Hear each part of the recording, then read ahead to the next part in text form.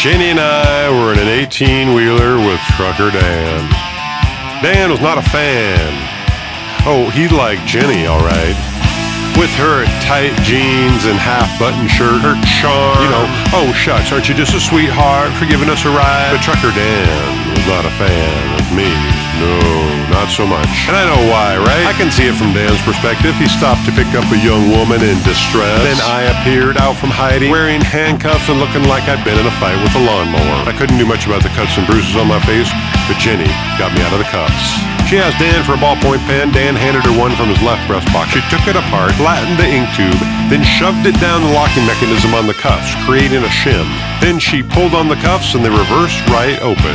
It was so easy. I was floored for about 10 seconds. Then, while I was rubbing my wrists, Dan noticed the red and blue flashing lights behind it. It was the fuzz. Smoky. Oh, fantastic. Trucker Dan is being pulled over. This here is Kill Switch recording number 9. It's known as 1 million. And I don't reckon I know why I'm talking like this. I guess it's the music. Or maybe because this is what Trucker Dan sounds like. Anyway, after Dan sees the cop, he says, "Well, what in tarnation? I ain't been pulled over in 3 years. See what I'm saying about the way he sounds? Jenny looked at me and then started to speak, but Dan cut her off. He said, "Get to bed in my sleeper. Draw the curtain. Cover yourself with my pillows and blankets. I'll get rid of the cop." We hadn't told Dan anything about our predicament, so I don't know why he was making us hide. But Jenny smiled and kissed Dan on the cheek. Dan grinned sheepishly. He said, "Don't worry, I got this." We did as Dan said. A few minutes later, we were covered in smelly blankets and pillows, Jenny lying side by side with me. We held hands. I'm not gonna lie, it was tense. It felt like one of those movies where they're smuggling someone across the border or something. The cop asked Dan to step down from the cab. We couldn't hear their conversation well, but we could peek out the darkened sleeper window. The cop was young, barely more than a kid. We could hear bits and pieces of their conversation. They laughed a couple times. Kid cop was saying the usual stuff like, "Have you seen these two? They stole something dangerous. Matter of national security. Call me if you got anything to report." It took 20 tense minutes, but then we were on the road again. Jenny was showering Dan with praise, treating him as a hero. Dan was loving it. I was about to be sick, because 5 miles later, we entered the $1 Million Highway, part of Dan's shortcut to Salt Lake City, where he was hauling some sort of urgent cargo, which he would not divulge. Ever been on the $1 Million Highway, aka the most fucked up road in America? Oh, you'd remember if you had. I couldn't even look at the road, if you could even call it a road. It was like a parable for how my life was going. Sheer cliff on the right, going straight up. Sheer cliff on the left, going straight down. Windy with blind curves and rock slides and not a guardrail in sight. Jenny was like, "Oh, this is so awesome." The woman is nuts, I'm telling you. I mean, one side of the painted white line was the road. The other side of the line, where you usually have the shoulder, was a 1,000-foot drop. I wouldn't even want to walk down this road, and we were in a big rig.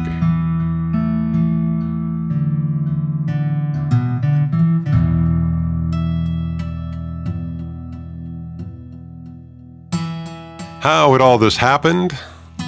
Late last week, it had begun so well. For the first, hour, I'd stolen the data I wanted and gotten away. But I got sidetracked after leaping from a perfectly good moving car, losing my backpack in the back of a U-Haul, diverting to Birmingham where I recovered my backpack and first met Jenny. Days ago, Jenny appeared out of nowhere behind me in line for a burrito across from my motel. Then she was on the bus I was on, saying she was going to visit a boyfriend that she now suddenly no longer cared about. She was techie enough to jailbreak her own phone, to run a specialized app. Oh, and she knew how to break out of handcuffs. Jenny was now emphasizing Alan every time she spoke to me. "Alan, look at that view. Alan, isn't Dan a sweetheart? Alan." Look, I told her my name was Alan, but she had called me by my real name, Sean. She wasn't supposed to know my real name. So, how did she? I looked toward the front of the cab where Jenny sat with Dan. She was enamored with the view, and so was Dan. Several times, Jenny leaned across Dan, trying to get a look at the mountains on the driver's side, or a rock slide, or a car full of people that died when they went over the edge. She kept doing it, leaning across him. Look at the waterfall. Or, oh, wow, I just saw a car wrecked on the valley floor. Dan kept sneaking peeks. Not at the mountain peaks, but down Jenny's sagging shirt. It was going to get us killed. Dan was going to be looking down her shirt and driving off a cliff.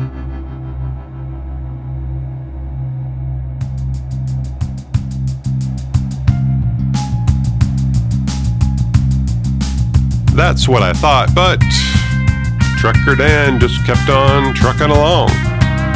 Apparently plenty experience in the art of driving while peeping.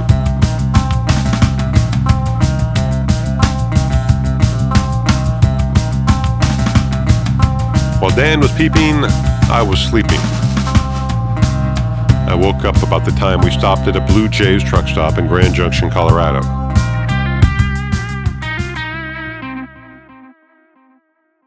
Jenny and Dan were speaking in hushed whispers, probably so they wouldn't wake me. The law said Dan could drive 11 of every 14 hours. He was sitting at 10 while pushing to get to Salt Lake before noon tomorrow. He said he had to take a mandatory break. Jenny said, "Hey, the sign says they have showers." Dan said, "Yep, members only. But if you want one, you can take my Blue Jays member card and get in." Jenny said, "Do you mind?" Dan said, "Not at all."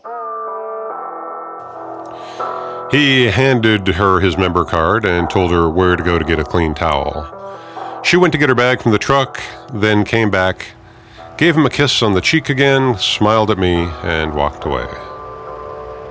Jenny was just out of earshot when Dan turned to me and said, "Hand over that computer weapon."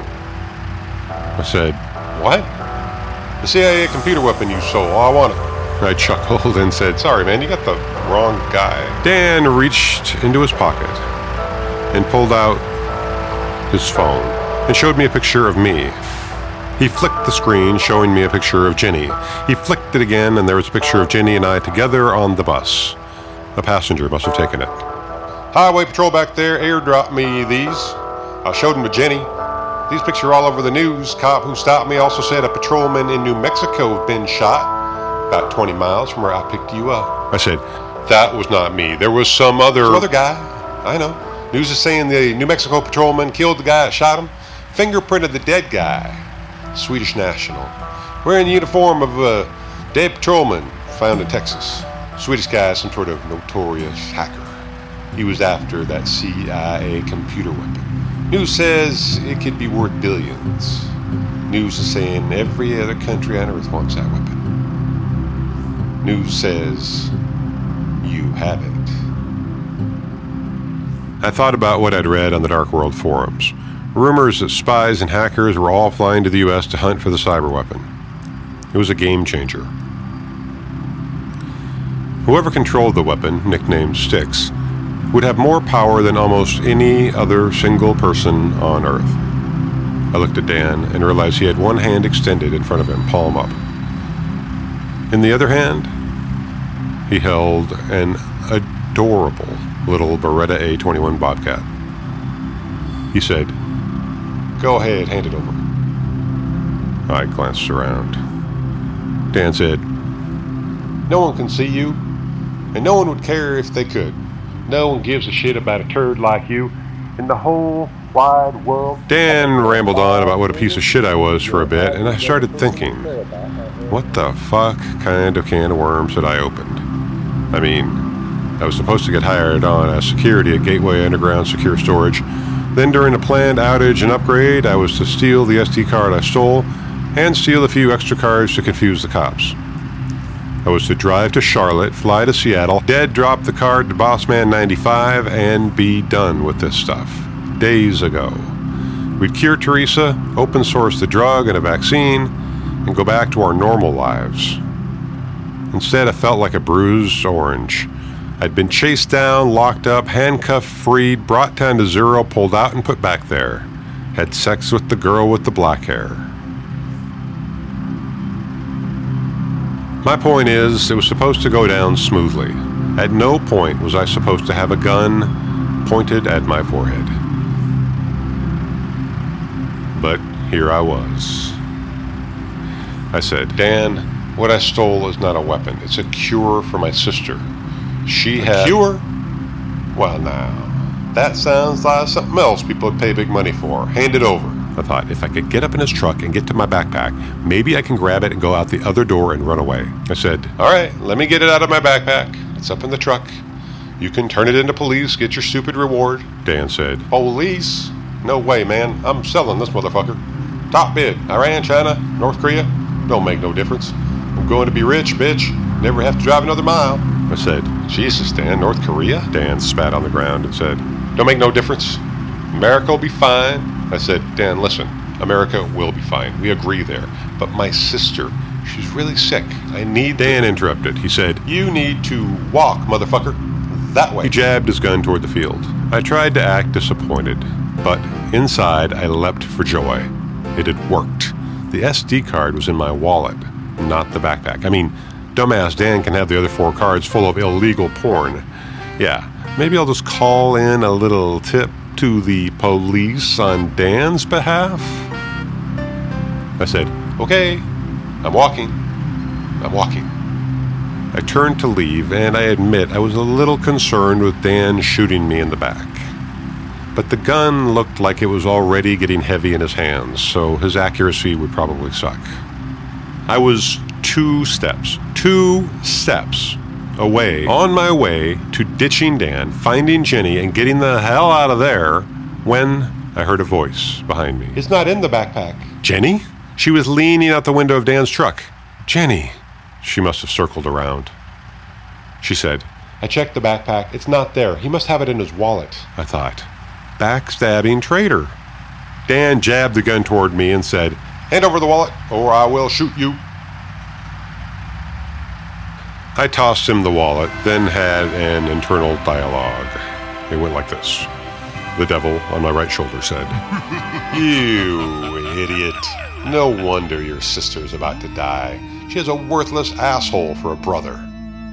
My shoulder angel said, Sean, just stay alive. If he shoots you, no one can help Teresa. You must stay in the game. The devil said, sure, stay in the game. But, oh yeah, you suck at the game. You might as well get shot. Natural selection at its finest. I sat down. I am a loser. I mean, what have I done with my life? Nothing. No wife, no kids, no house, no legacy. I was kidding myself. All I wanted to do was help Teresa, but look how much of a mess I'd made from that. Not only was she going to die anyway, I'd thrown America into chaos in the process. The angel turned on the devil. She said, you know, if he dies, you cease to exist, right? My shoulder, devil said. Oh, shit. The angel leaned down, put her arm around my neck, and whispered in my ear. She said, hey, fuck that guy. The devil said, are you allowed to cuss?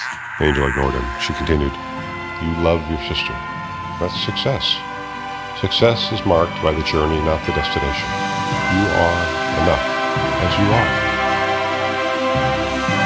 My shoulders slumped, sitting there right next to Dan's truck on the edge of the truck stop, blocked from view from the other truckers. I am enough as I am. I wasn't going to save Teresa, but I tried.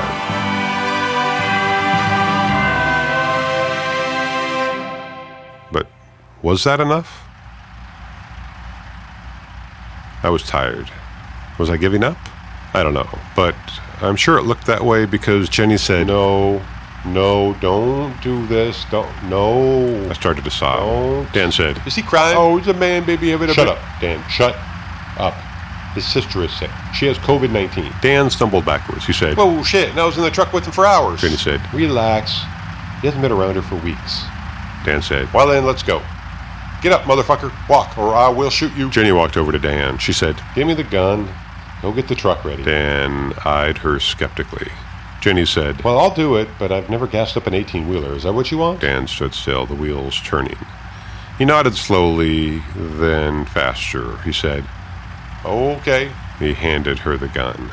Jenny took it and immediately turned on Dan. She said, hand me the wallet. Oh, come on. Wallet. Dan handed it to her, seething. Jenny walked over to me, keeping the gun trained on Dan. She grabbed my left arm and helped me up.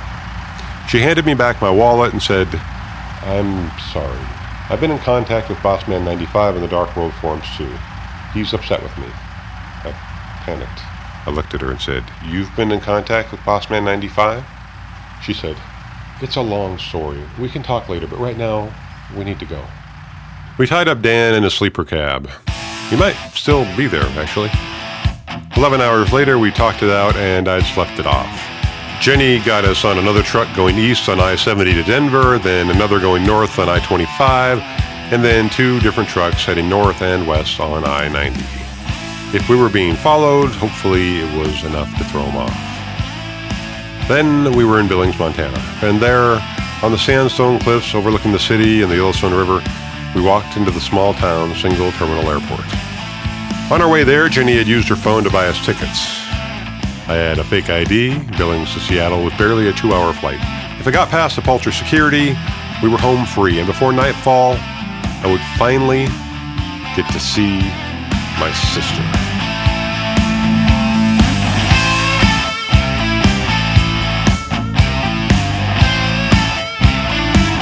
That's a wrap for this recording. There are some links in the show notes for you to check out. My website is hansanderson.com/killswitch.